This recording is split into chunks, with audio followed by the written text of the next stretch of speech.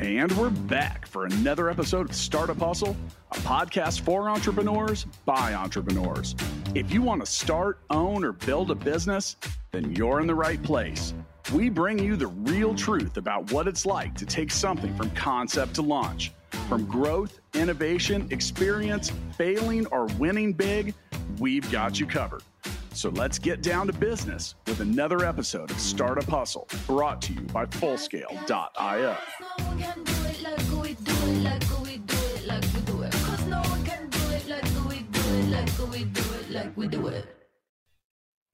And we're back for another episode of the Startup Hustle. Today, I'm excited to be joined by Sean Parsons.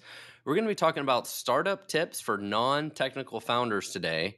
And, I'm the founder and CEO of Fullscale, and we do software development for dozens of other tech companies that are in startup phase or scale-up phase. A lot of our customers actually could probably use Sean's help. We have a lot of, non-technical founders as well as customers. And so I'm excited to learn some things today and probably pass his name on to some of our customers at Fullscale. You can check us out at Fullscale.io. Well, Sean, welcome to the show today. Awesome. Thank you for having me, Matt. Yeah. So tell me, you now work as a consultant and you're building courses and content for non-technical founders, and excited to talk about that today.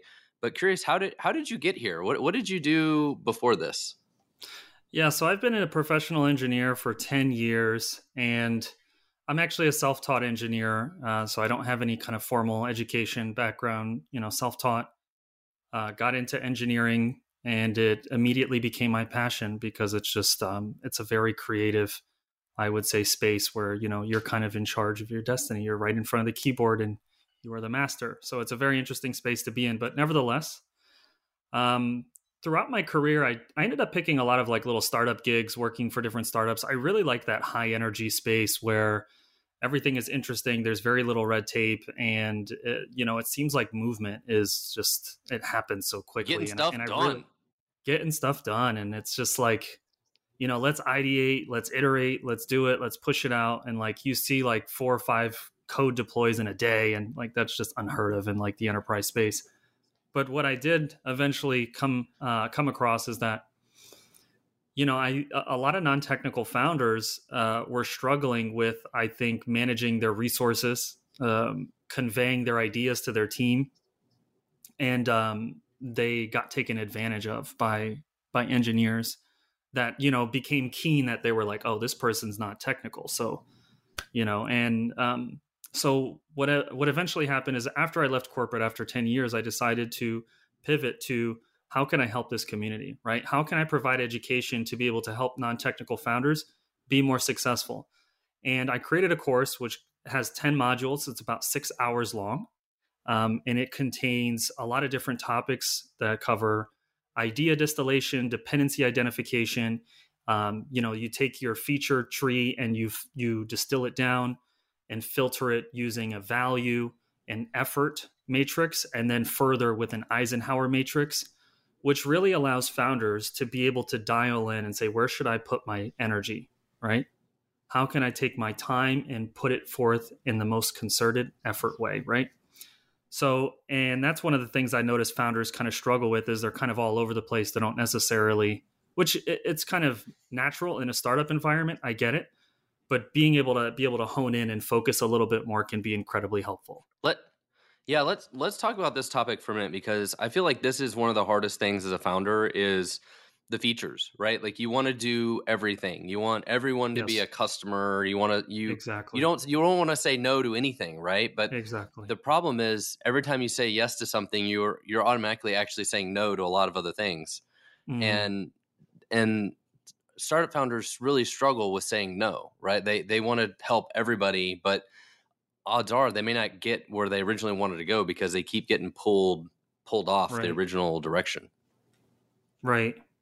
And I think that's why having some type of process, and I know people don't like the word process, and I'm not a big fan of it either, but some kind of rudimentary process of how a feature gets decided, whether it gets introduced or not. Where you go through some kind of exercise where you determine how much value does this feature provide objectively and unbiasedly too. And that's a very important part. And I think that is also one thing that I think founders struggle with too, is I know we all think our product is the best thing since sliced bread. I get it, but I do think stepping back and being a little bit more objective about, does this thing potentially provide as much value as I think it does? And how much time is it going to take to implement this thing? If it's going to take a lot of time and it doesn't provide a lot of value, you probably shouldn't do it. So I think having some level of process and filtering down these feature ideas, so that you can confidently say this is the right direction, or this is the right feature that we should implement. And I love the analogy of it's like you're climbing the mountain, and every new feature you build, you're like adding it to your backpack, right? It's like one more thing you've got in your backpack, because now you get to create documentation for it. You got to train for it. You maintenance for it. There's going to be bugs. There's going to be all these different things that nobody thinks of. And I see this all the time in the teams I work with, that there's all this debate and bugs and problems with features that when I look at them, I'm like, why in the world did you ever even build this? Like, why is this even a feature? Why is this a bug? Like, we spend so much time on this edge case nuance feature thing that like one of your customers uses, right? And the problem is, for a lot of companies, their backpack gets filled with a lot of these things, right? They get a lot of these things in their backpack, which just weighs them down. Yeah, and I think that's also related to a certain type of pride of trying to own everything that I don't think is necessary, that we try to carry as founders, right? Yeah. Like, we'll see a service, and this is like, engineers are super guilty of this, like myself included. We'll see someone charging like $20 a month for a service, and I think I saw one of your video podcasts where you said the same thing, and I was just like, that's so true. Is it's so hard to sell to engineers because we believe that we can reinvent or re-implement something in a weekend, right? So you need to be cautious of that, because what you're paying for actually when you go and buy a service is you're paying to not build it yourself. You're paying to not have the headache of maintaining this additional piece of software, the stability of it, adding new features to it, making it more scalable, highly available. That's what you're paying for. So if you're paying $75 a month for a real-time chat service, let's just say, for example, as a feature, just pay the $75 a month. Do you know how annoying and complicated it is to try to rebuild a real-time chat service and then have your team try to maintain that and continuously add features to it? If that's not part of your core value to your customers, you don't want to be spending your time on that. And what's crazy is I meet entrepreneurs though that believe they have to build all of it. They're like, I want control and all these things.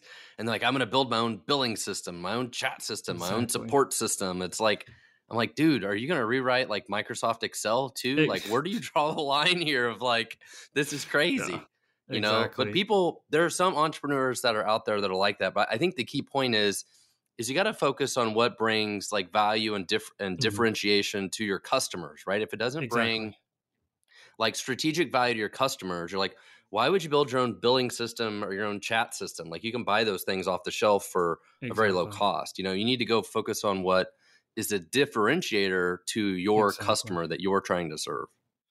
Exactly. And I think you have to get into that place where you're honest with yourself. You sit down and you really think about two very important things, which is, what is your unfair advantage in the market? Like what do you bring to the market? Is it your industry background? Is it the fact that you are friends with 10 VPs in the tops, like let's say 20 companies or something like that, that is going to allow you to penetrate the market easier if you did have a product? What is your unfair advantage, right? And then on top of you knowing what your unfair advantage is, what is your unique value proposition, right? Like, what is unique about your product in the sense that differentiates your product from the other ones in the market?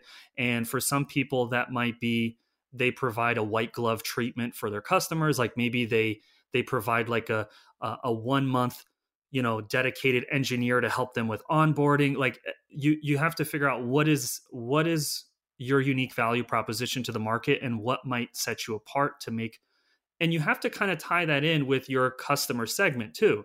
So if you provide kind of like white glove treatment, you're probably not going to go after like the low end, the low tier of people, because they're probably not going to be willing to pay for that also. Right.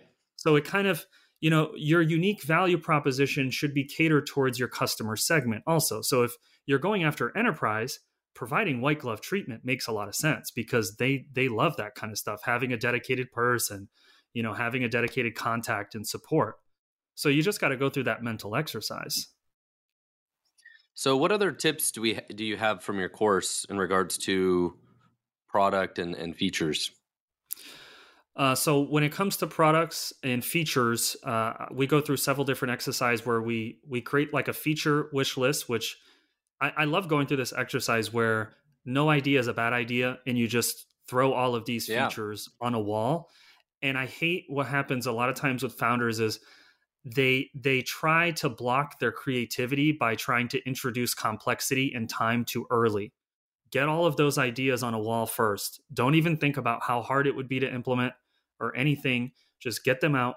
And then you can go through that kind of filtering process where you figure out how much value, how much time. And then you can go through maybe something like an Eisenhower matrix, which I go through in the course too, where you can distill it down even further and say, which one should I work on first, right?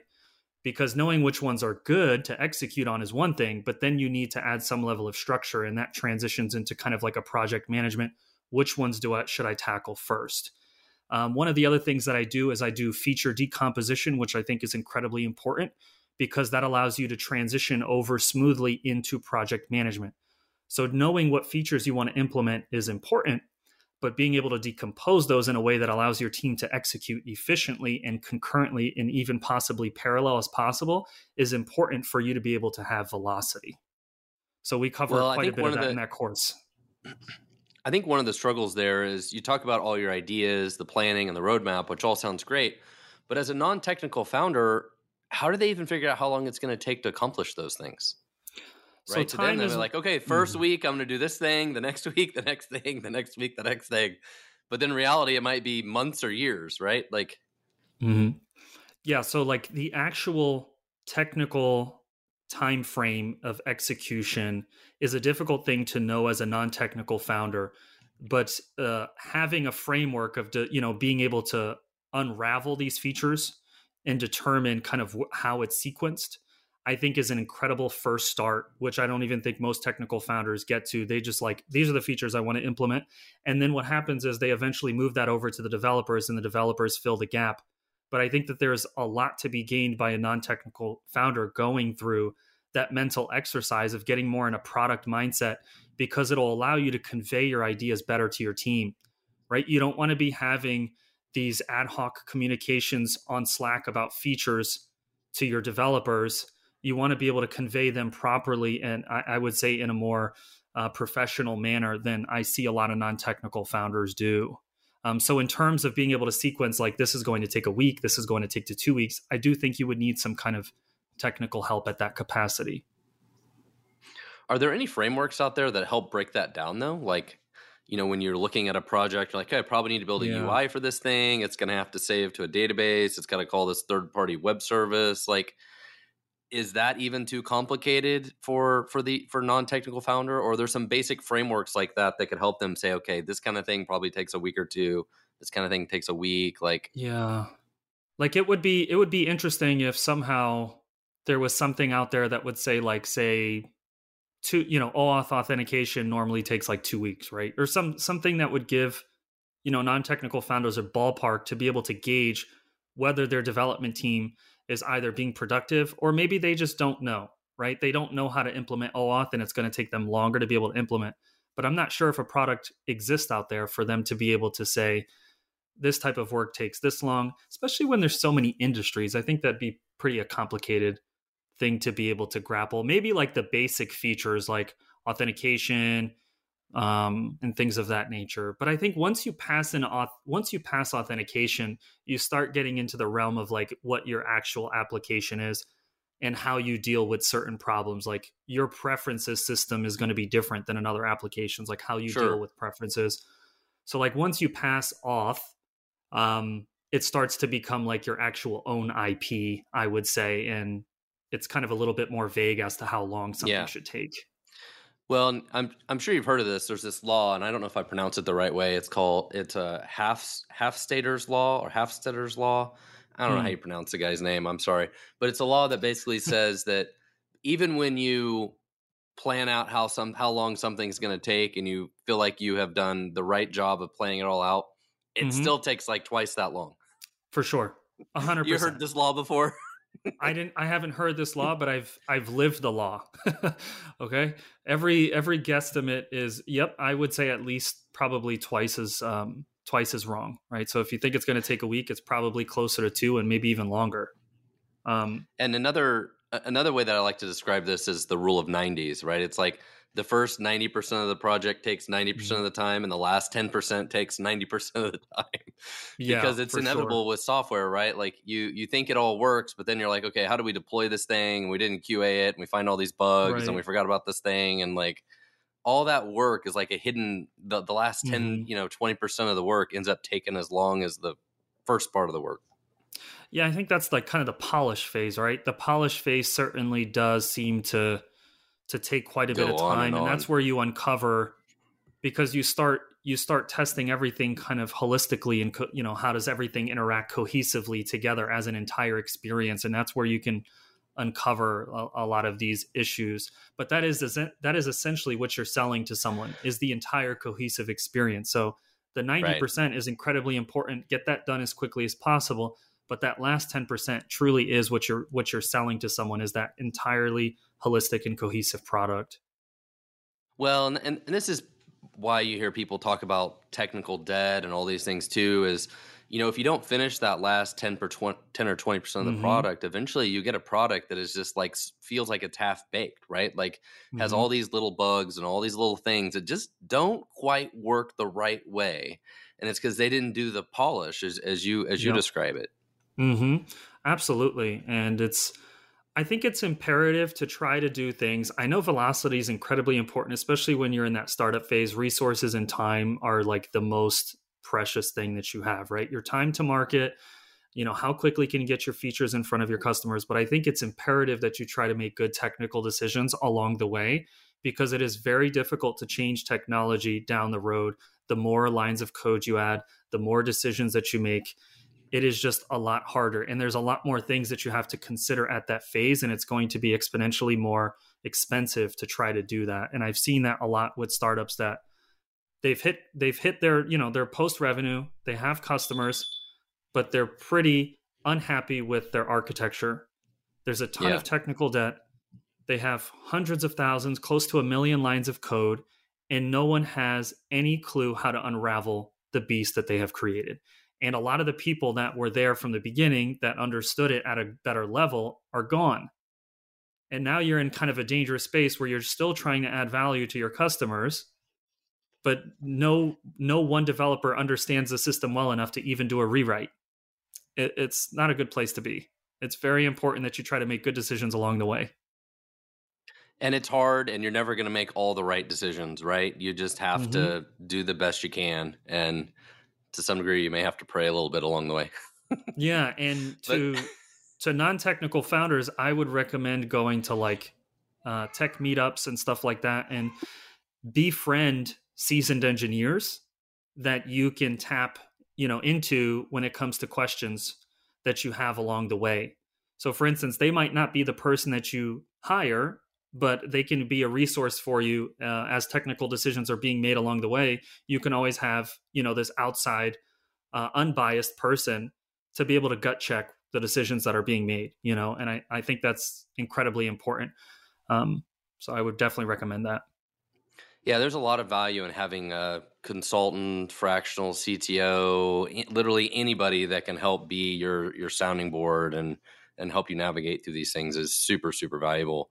So one of the things you mentioned earlier that I wanted to talk about some more was, how do you talk to software developers?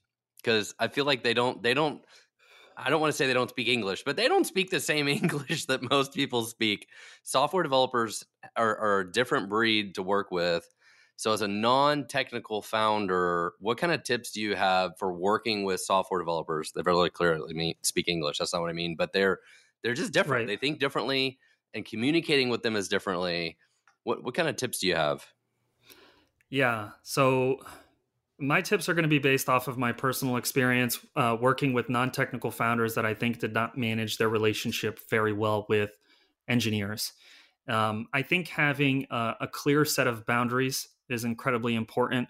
So I have noticed as the relationship potentially progresses with engineers, and the reliance, because they're non-technical, these founders, sometimes they can unnecessarily bombard their developers' personal devices with, I would say, not super important questions all the time. And this can cause some strain and friction in that relationship. And remember, if you don't have a redundancy or contingency plan in place, and you're potentially annoying this person when they're outside of work, maybe having a slice of pizza with a friend, or with their partner, all the time, you're just bombarding them with questions. Maybe that irks them enough to where they decide to leave you. So I think having boundaries is incredibly important. I think having some level of structure. Engineers like structure. They like repeatable patterns. They like predictability. So that's why I think having some level of project management is incredibly important. And that's why, in my course, I go through that exercise on how to take these features, distill them down, and be able to sequence them out. And later you can fill those in after you have some type of requirements and things of that nature. But providing some level of structure is incredibly helpful. And maintaining authority. And this is one that I think non-technical founders, it's hard to do. And part of the reasons why I also created the course was because there's that high dependency on technology. I think a lot of times non-technical founders lack confidence in those kinds of conversations. And what I have seen happen is they get steamrolled by the developer, where the developer eventually takes the reins and is making some very important decisions that impact the outcome. They're making business decisions now. And all of a sudden that relationship is you don't know what it is. Like, I don't know what it is. It's kind of confusing. And I've gone into that space several times. And a big one for non-technical founders: learn to be able to check your developers' contributions. Okay. Part of my course goes over this too.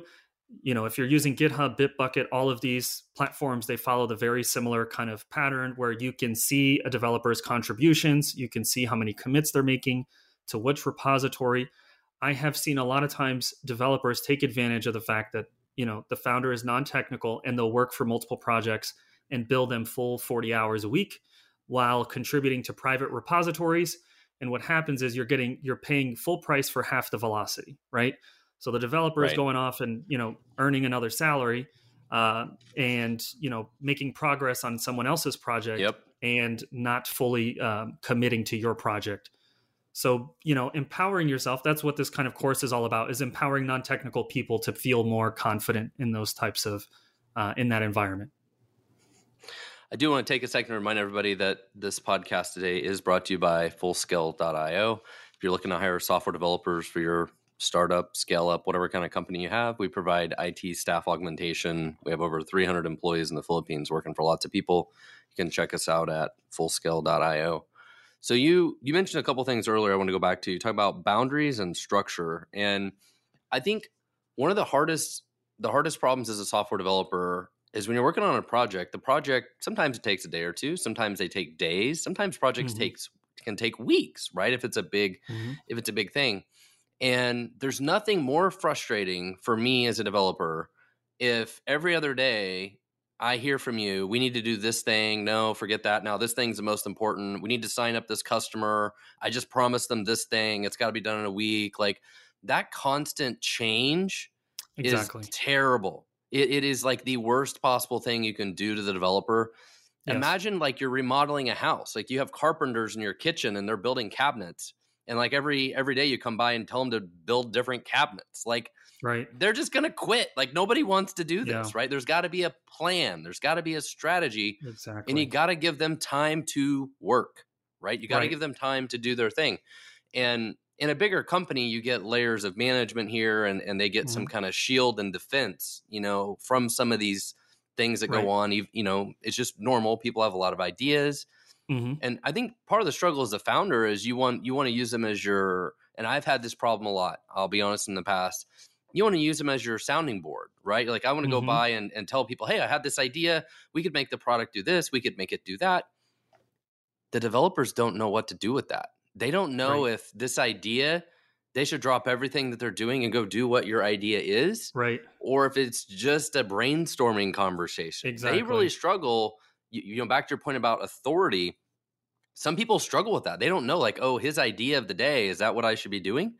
I And know. so that's something I would highly recommend to people, is always think about those conversations and the interactions you have with other people, even if they're your own employees, they're outside contractors, anyone, is they may not be able to handle those brainstorming and idea conversations, and that constant change of direction is extremely disruptive to them. They just don't even know what to do with it.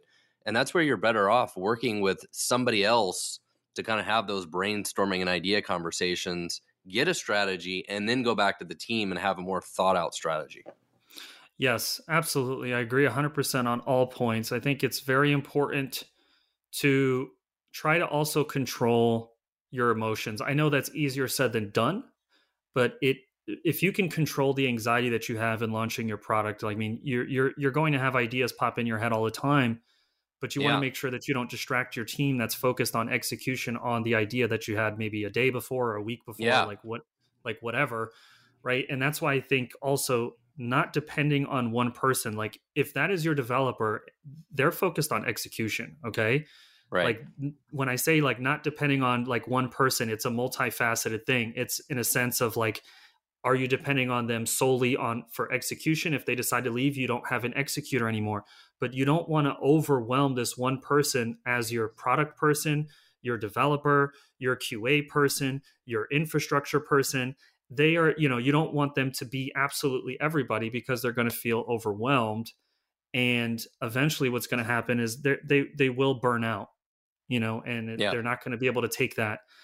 And you want to try to, even in a startup, try to provide a balanced environment where everyone is able to execute at a high caliber and a high capacity for their job function, right? You want your developer pumping out your feature sets and your code. And if you're constantly pulling them into 2-hour kind of brainstorming sessions where you leave without nothing, because I don't know, like that's just how product sessions are sometimes.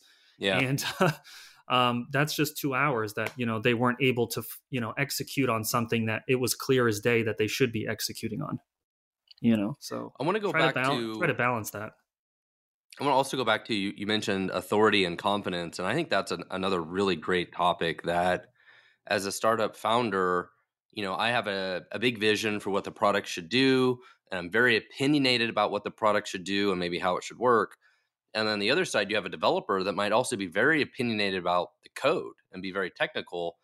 And there's a huge gap between those people, right? Yep. Because the software developer could choose, like, make really terrible decisions about the tech stack, the database that gets used, the way that the code is written, all that kind of stuff. And you have no idea, right? As the founder, you have no idea. And sometimes it doesn't matter that much, and it's kind of like whatever. It's all opinions anyways about what is good and what's bad. But Right. they can make really disastrous choices as well. But I think you really hit it before too, is you get a big power struggle there, and sometimes you feel like you get taken hostage by the developer, right? Because if they're like overly opinionated about how things need to be done. I'm curious if have you seen any horror stories here where this has gone wrong? Absolutely. So I've seen multiple horror stories, which I can share with you here. I know of a founder that is 2 years into building a very simple mobile application, has a developer in Honduras that has taken the reins in terms of the dynamic, right? That kind of dynamic where it's unclear who's actually leading the product, who's in charge, who's the founder, everything. Like it's very, very unclear. It's not a good place to be. I kind of went into that space for a little bit and it was very uncomfortable for me. And I can sense that there was an incredible amount of tension between the developer and the founder. But it's like somehow this developer has found a way to keep the person who's paying them hostage. It almost reminds me of, like, have you seen those shows where you'll see like where somebody gets like held hostage for like 10 years, but like they somehow create some kind of emotional attachment to who's like, it's like being in a bad marriage or something, right? But somehow they still keep going. It's like kind of weird to me, and I can't quite wrap my head around it. but I know that earlier on, there was a large dependency on this developer, and that allowed that developer to maybe grow into a role and maybe assert his dominance on top of Yeah. this founder, and is now And now they're steamrolling scared to this lose him. founder. And now they're scared to losing him. And that's exactly what happens where, I come in, I have a conversation with the founder, and there is this enormous amount of fear. And I don't know if this fear is just baked into his mind or it's also being introduced by the developer. I don't really understand, but there is like, I can't replace him. He knows too much of the code base. And I'm looking through the code base, and it's the most simple thing ever. Yeah. It is literally the simplest thing ever. The easiest thing for someone to jump in and be able to start making contributions to. Because back to my point about making sure that your developers are contributing to your project, I was able to highlight that this developer was probably spending only 20% of his time working on this project and contributing 80% of his time committing to private repositories. So you want to try to be cautious of that type of dynamic, because where it leads is never good. And the other horror story I've seen too. Oh, sorry. I was going to say, I think it happens a lot in these situations where you have a non-technical founder and they just have like one random developer, and that one random developer, they feel like they can't do without, right? Like that is the guy, and they are scared to death to lose them, right? And so, yeah, it's like a bad marriage almost. Absolutely. Sorry, and one of the things that you want to be cautious of too, which I cover in the course, is owning your own IP. One of the other horror stories I have is I've seen a founder get held ransom for, his code, because the developer was developing the entire application on his own private GitHub repository. All of the accounts were using the developers, and this developer now has complete control and ownership of this product, right? So it's imperative, I think, a small amount of education. It's not something that you need to spend a considerable amount of time, but I think if you are going to embark on the journey of building a technology product, I think doing some due diligence and educating yourself on how to be able to navigate that properly will pay dividends, right? Like managing, if you're going to do a direct hire, like not working with an agency like Fullscale, you just unknowingly just took on an engineering manager role. Okay. So if you go out and you hire someone, it doesn't matter what, like if you go out and you hire a carpenter, if you go out and hire a doctor, and you did a direct hire, you are now a manager, right? And I think a lot of founders don't really realize that. They're just like, this is an engineer. They know exactly what to do. I just got to hire them, and, off to the races. They're just going to do things. And that's not how it works. And managing is a multifaceted thing too. Like, how do you keep people inspired? How do you keep them excited about doing the work so that they keep contributing at a high level? Like, it's not literally just project management, right? If they come into your team and they start producing at a high level and you're like, wow, this person is producing at a high level for me, I'm so glad I brought them on. You want to keep them there, right? And how do you keep them there? You keep them inspired. You keep them excited about your product. You maybe show like, hey, and I think this is one of the areas that has caused me to maybe not really enjoy working for corporate too much, because you feel as an engineer a little detached from the people that are actually using your product. And I think it's incredibly helpful, and it feels so good as an engineer, because we sit behind our desks and computers all day, when they can see like, this is the value that you're doing, right? Here it is, like, you know what I mean? Because it's not quantitative. Like when we're just developing code and we're doing issues and we're cranking out these tasks and bug fixes, we don't really see the impact of our work for the receiving end. And that is a big morale booster when you can say, look at what your efforts do, right? So that's a big part of managing a resource as well. So you mentioned earlier about working with a dev agency. I'd love to hear more from you about the pros and cons of working with a dev agency versus hiring a freelancer or just some random developer. Yeah, absolutely. I think that's a big decision. And I do have like kind of like a TLDR, but nevertheless, I can go through the pros and cons of both. If you're non-technical and you're in that phase where, you do have capital, you're ready to go, and you're at that inflection point where you do have to decide between a developer and agency.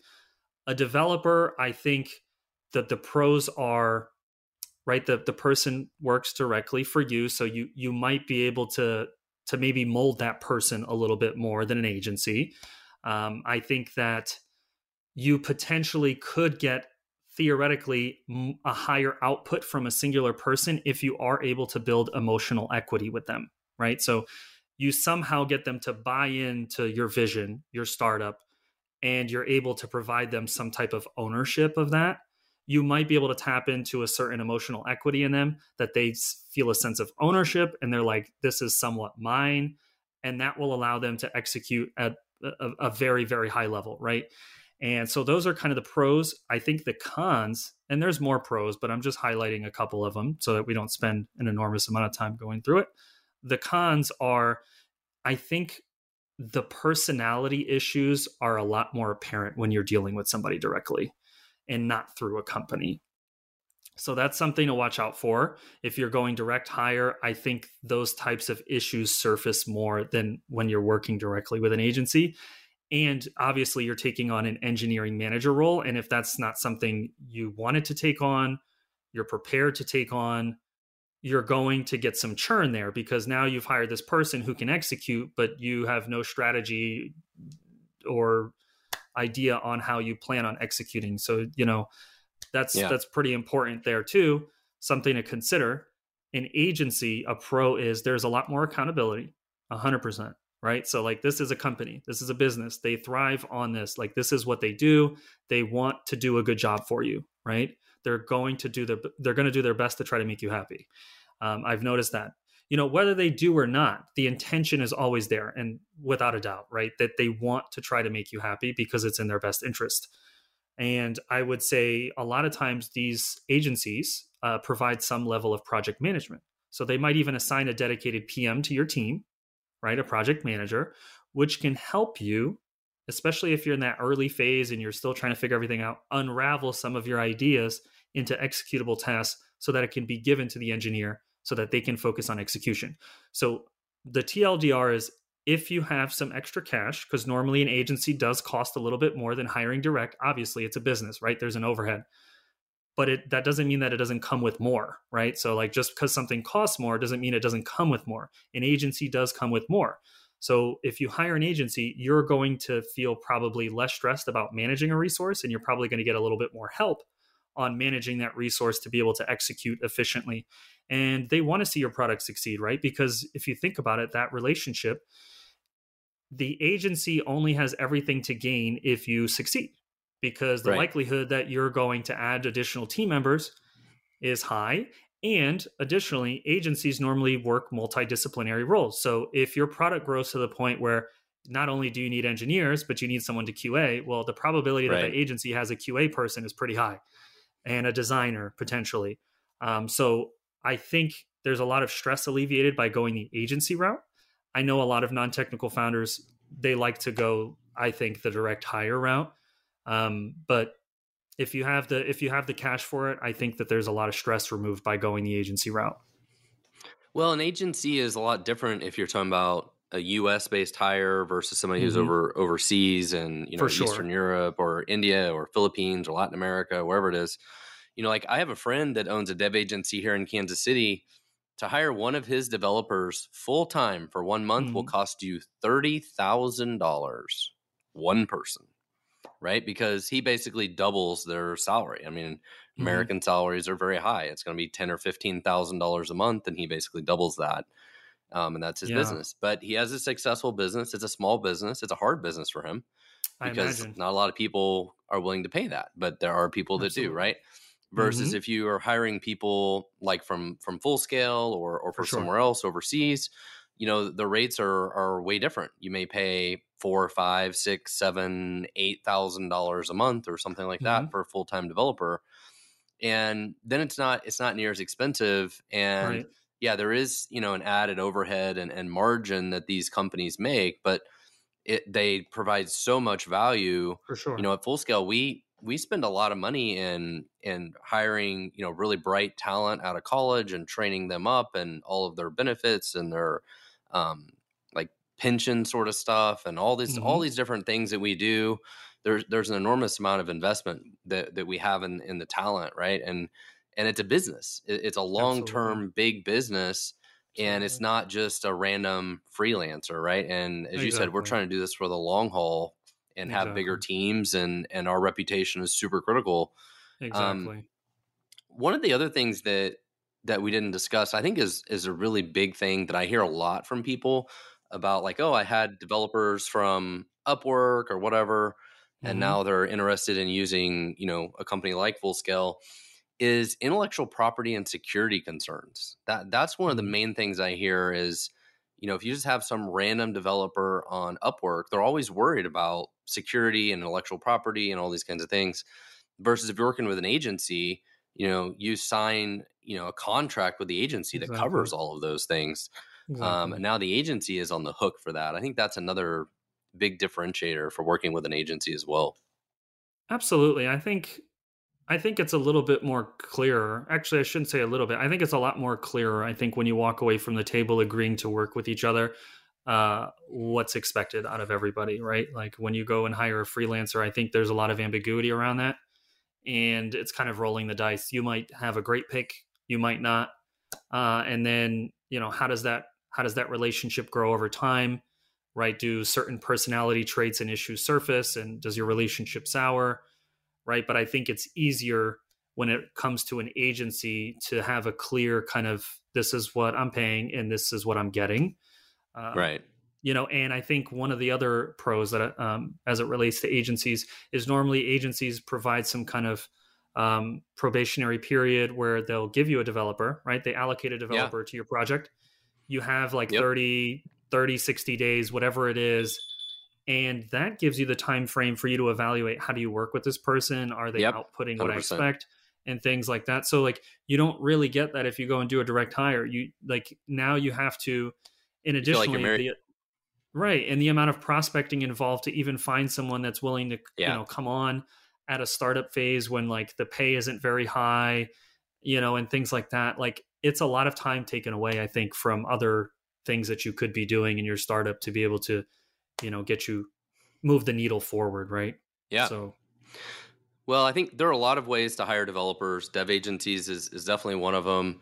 You can hire direct, you can hire local. At the end of the day, as a company grows, they kind of need all of these things. Like it takes a mix of all of these things to work together. Absolutely. And sometimes hiring somebody random from Upwork for some little project that takes a week might be the best solution, right? Versus I need to hire a team that I want to have do this for the next 5 years is a different solution. So that's why it takes all of these things. Right. Well, absolutely. I've really appreciated having you on the show today. Tell us a little more about your course and the services that you offer if people want to learn more about what you do. Absolutely. So the course is called Startup OS. I actually just recently finished it, so I have yet to actually officially publish it. But what I do plan on doing is releasing this course, which helps non-technical founders be able to prepare themselves for launching their technology startup. And it goes over a lot of really important ideas such as idea distillation, dependency identification, project management, managing engineers, finding engineers, to just really help prime non-technical founders for hitting the ground running and feeling a lot more confident in those types of dynamics and relationships. And then additionally, what I want to do is create a community, which will be called Go to Market, which will help them as they transition potentially from the course, or maybe they're still early on to, building their product and they want to be part of a community to get residual help where they can ask questions. How do I resolve this? I'm experiencing this with my developer. What's a good way to go about this? I feel like my developer is potentially contributing to another project. What is the best way to handle this situation? Things of that nature. Like things come up when you're developing a product, right? Yeah. And, having a community that you could tap into to help you along the way can be incredibly helpful. And then I'll have my consulting services, which I'm still figuring out what it is, but I would be able to provide engineering management and offload that completely. And that's a service I know that I'd be able to provide to be able to allow founders to just execute on different initiatives, maybe such as marketing, business, and things of that nature. That's fantastic. And I, from our experience at Full Scale, again, you can check us out at fullscale.io. Individuals like yourself are hugely valuable to early stage startups that don't have an engineering manager, they don't have a CTO, or they don't have, a really strong technical person on the team. Somebody like yourself is super, super valuable. I really recommend it for sure. Yeah. And I hope that I can provide value to this community, these non-technical founders, because I think the digital transformation, we talk about it a lot, but I think it's twofold. Enterprise companies are going to be modernizing their systems, but what I'm seeing is there's a surge in people that have a lot of expertise in their industries that have nothing to do with technology, but want to begin using it to solve problems that they're experiencing in those industries. And I think that there's going to be a lot of new products that are created by these types of individuals. Unfortunately, they don't have a non-technical background, so a little bit of help would help them go a long way. Absolutely. All right. Well, thank you so much for being on the show today. For those who are interested, we will have a link to his website and stuff in the show notes. Again, this was Sean Parsons, and thank you so much for being on the Startup Hustle podcast. Absolutely, Matt. Thank you for having me. Thank you. Startup Hustle is brought to you by Fullscale.io, helping you build a software team quickly and affordably. Make sure you reach down and hit that subscribe button, then come find us on Instagram. See you next time.